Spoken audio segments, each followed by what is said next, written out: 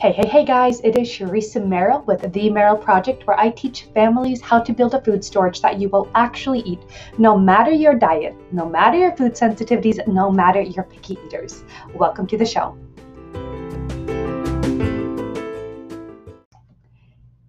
Okay guys, thank you so much for all those responses last week with making space for your food storage.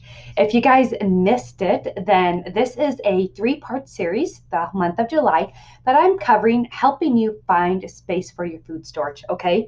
And we are really getting heart to heart and in depth here that if you really want that food storage and why. So make sure you pause this if you didn't listen to last week.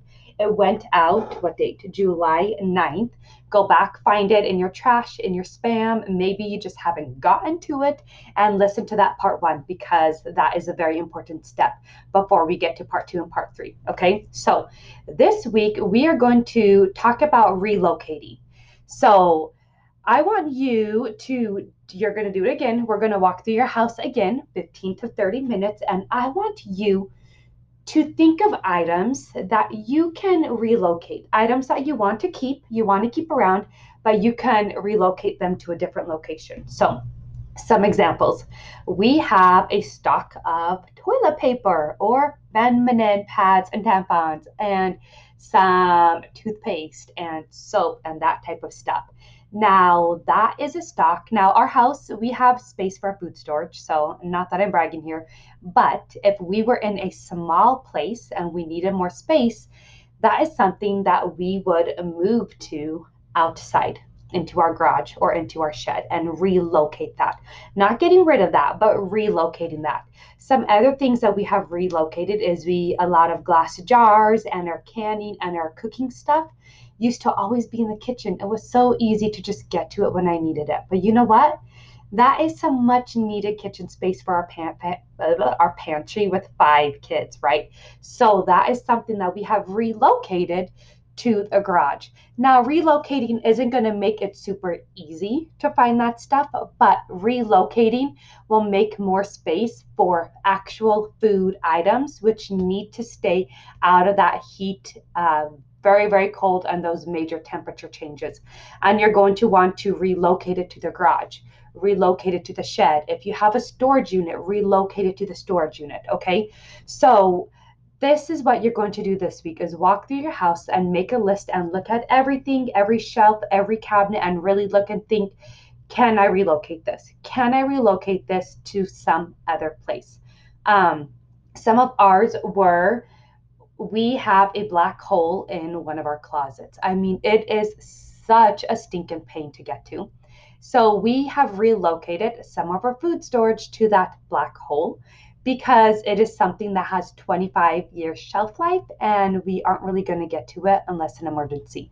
Another one is we have this kind of a big gap, which is a really annoying gap between our washer and dryer. It's stackable, so we have a huge gap in between that. We put some other cleaning supplies there, but it's like 3 feet deep. So we have relocated all of our buckets of beans and rice back there. And is it a pain to rotate? Oh my goodness, it is such a pain to rotate.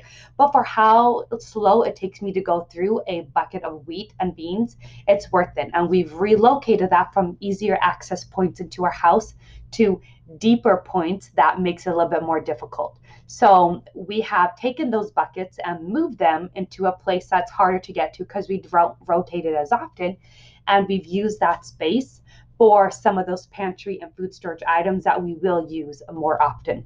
So what you're going to do as you go through your house, I want to make sure I cover my notes. Okay, I want you to do 2 things as you walk through your house. The first one is I want you to look for items that you can relocate outside to the shed, to the garage, to the shop, to your black holes in your closet, or that middle space under your bed that you can't ever reach to.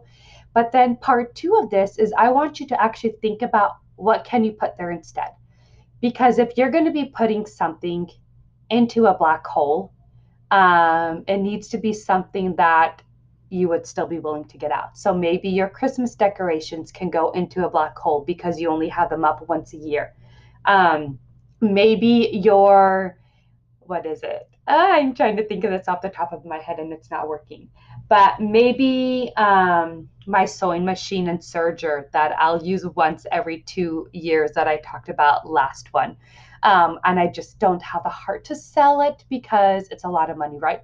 Maybe I could relocate my serger and sewing machine into the black hole of the closet. And yes, it's going to be a stinking, crazy, annoying pain to get it out when I do have that project. But you know what? It's going to make way more space on my shelves for other food items. Okay. So that is your assignment for today is walk through your house this week and think of one, what items can you relocate?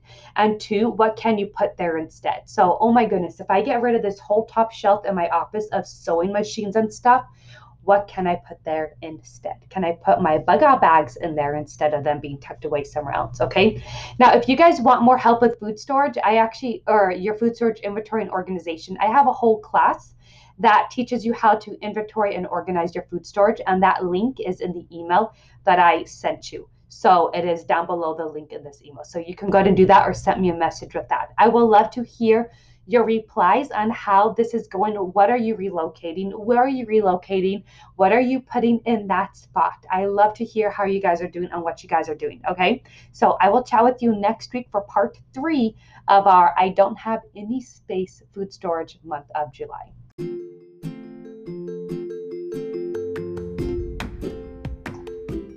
Thanks for listening, bestie. Have a great week.